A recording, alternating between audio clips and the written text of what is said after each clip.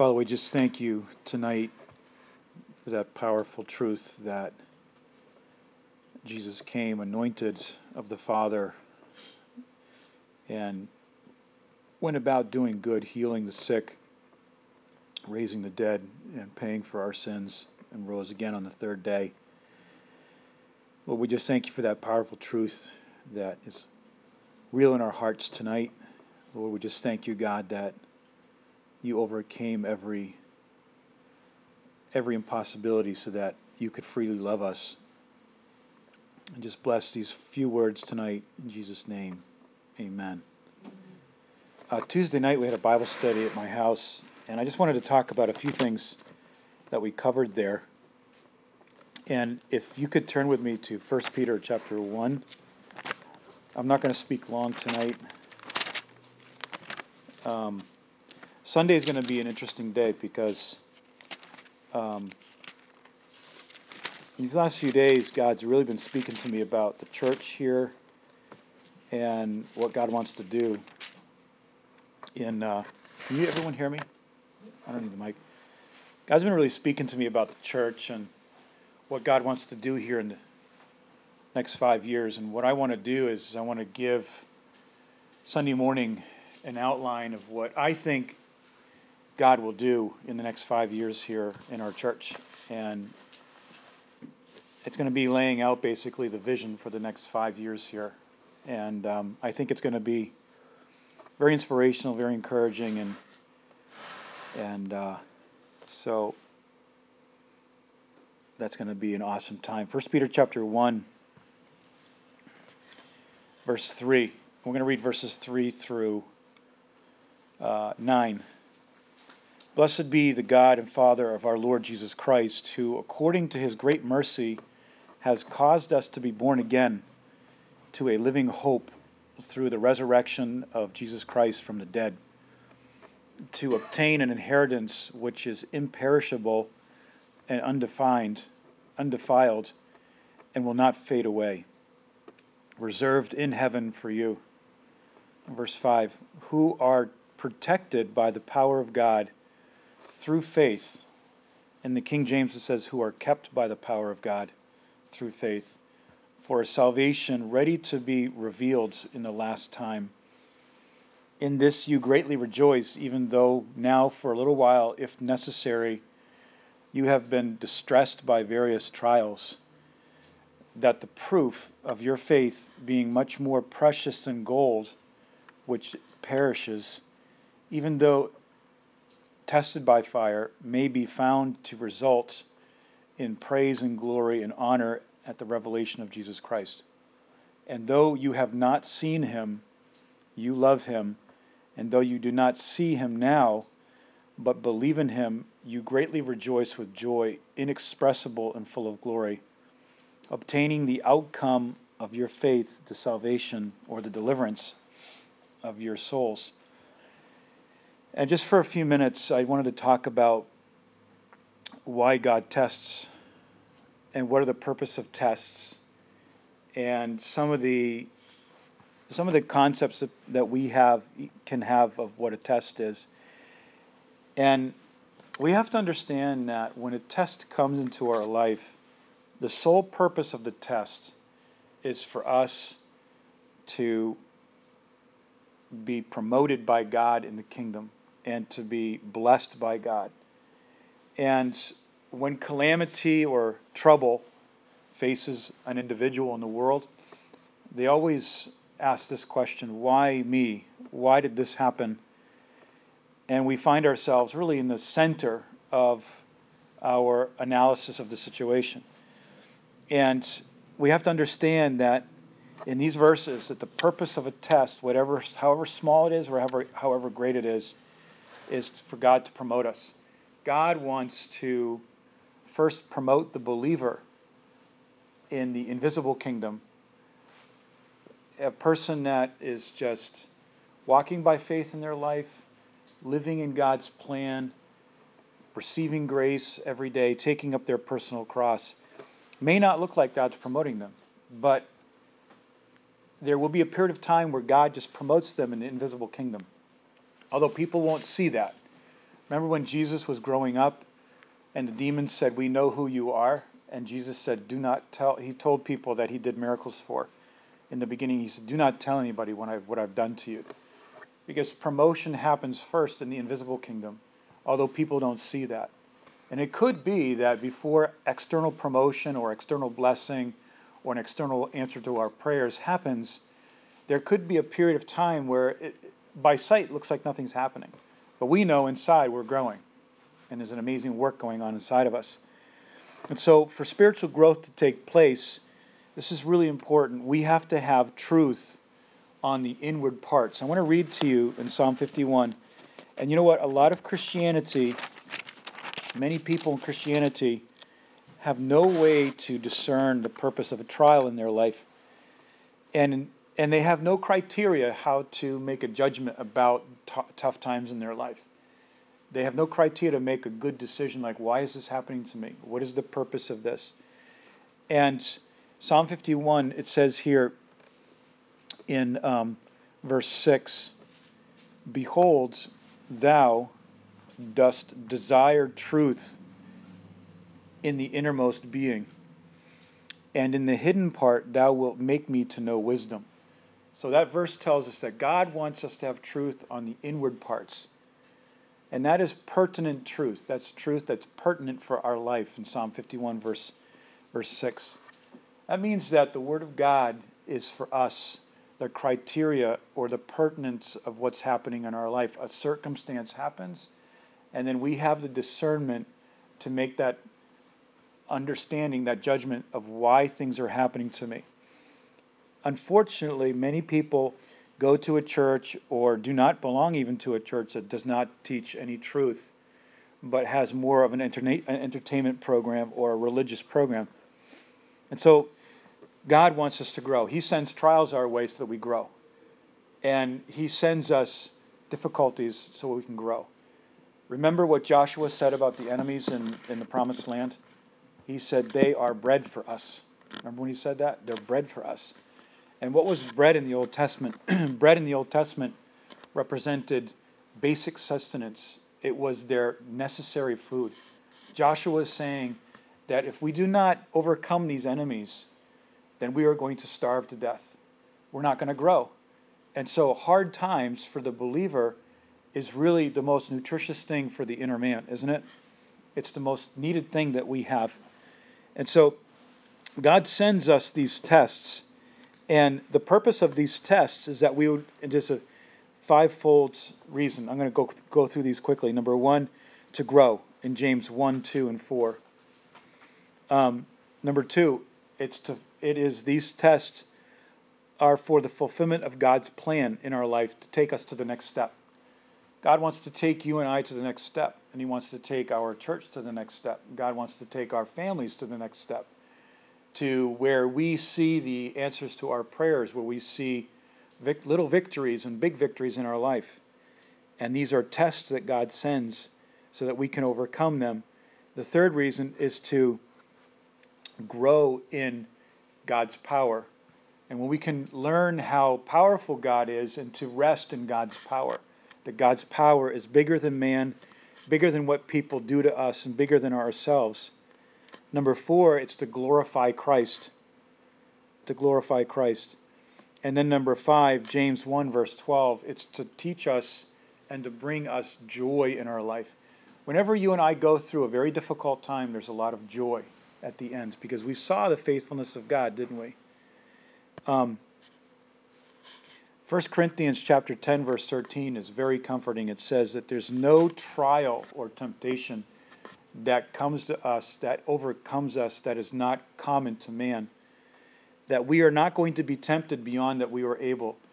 And the point here is not that God sends us trials so that we learn how to endure.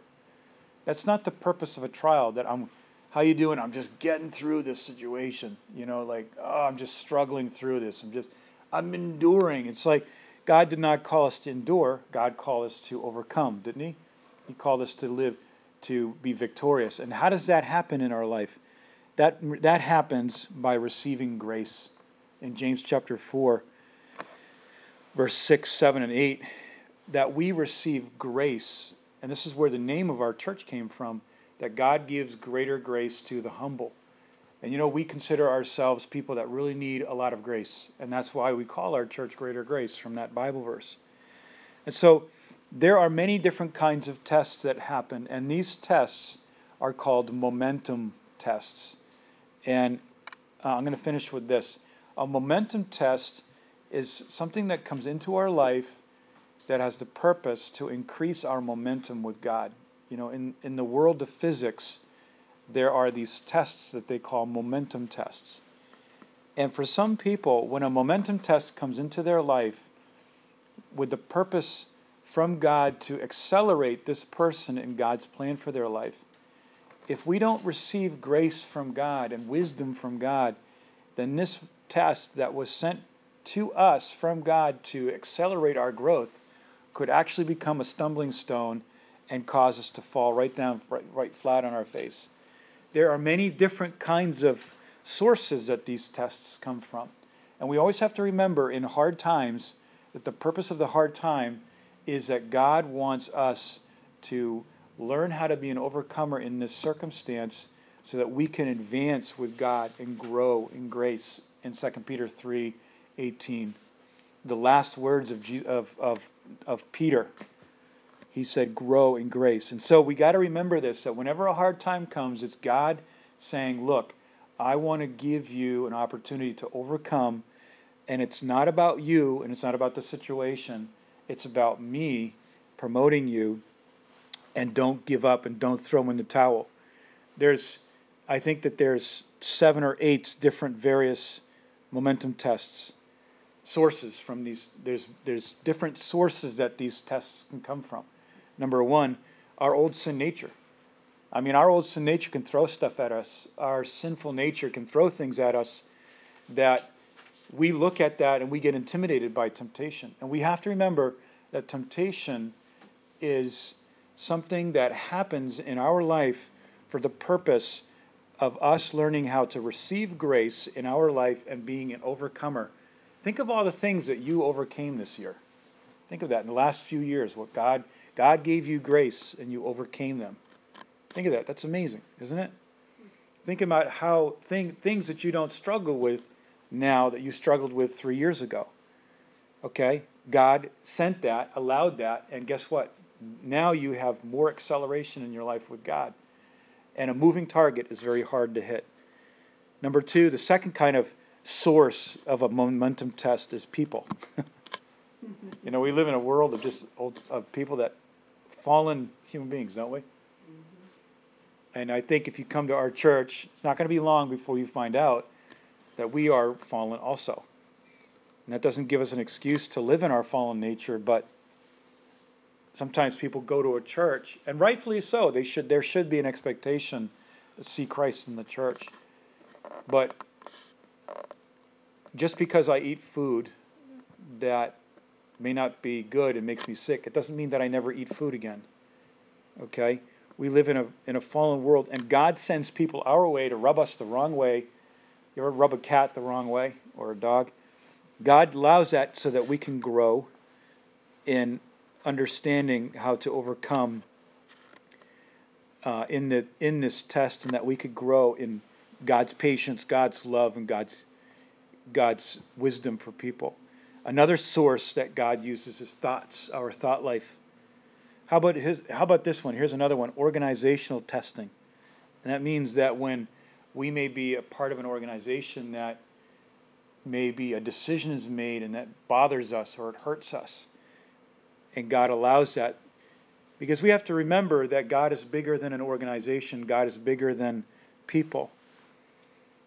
There are many other different kinds of sources that God uses, but we have to remember that in all things work together for good for them that love God and that are called according to His purpose. I'm going to close with this, that Romans chapter 8 has to be the way we critically think about our life. Romans 8, verse 29, it says, in verse 28, it says that we know that God causes all things to work together for good to those who love God, to those who are called according to His purpose.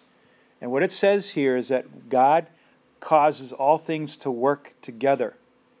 And that's a very important word, work together, because I think sometimes we could live with a lot of defragmentation in our life where how is this thing going to work together with this thing so that there's a positive, godly result? God causes that to work together. For example, maybe I have a relationship problem with somebody, and then how does that relate to my ministry or to my portion in the church? Or I have a health problem, or I have a problem in my thought life, and how is that going to work together with this other thing? God makes all of those things pertinent and work together for what? Destruction? For pain? No, for good. And this is the way that we have to think about our lives with God, is that everything that happens in our life is going to work together for good. And the truth is that not everything works together for everyone, because not everyone understands the love of God, and not everyone understands their calling according to God's purpose. If I don't understand God's love, and if I don't understand the purpose of God, then I'm not going to understand how this thing works together for good in my life. And so some people are going to say, I don't know why God allowed this. Well, we have to understand two things: God's love. We have to understand God's love. And number two, we have to understand the purpose of God. And I'll finish with that, is that Job had no idea. Job did not read the book of Job before Job was tested. Job chapter 1, we see a conversation between God and the devil. And God says to the devil, have you seen Job, my righteous servant? God says to the devil, Satan, have you seen my righteous servant Carl? Or have you seen my righteous servant Kim? Or my righteous servant whoever? And the devil says, if you let me test them, then they're not going to be so righteous. And so God says, okay, test them, but you're limited. And Job had no idea he was being tested. We have the benefit of reading the book of Job.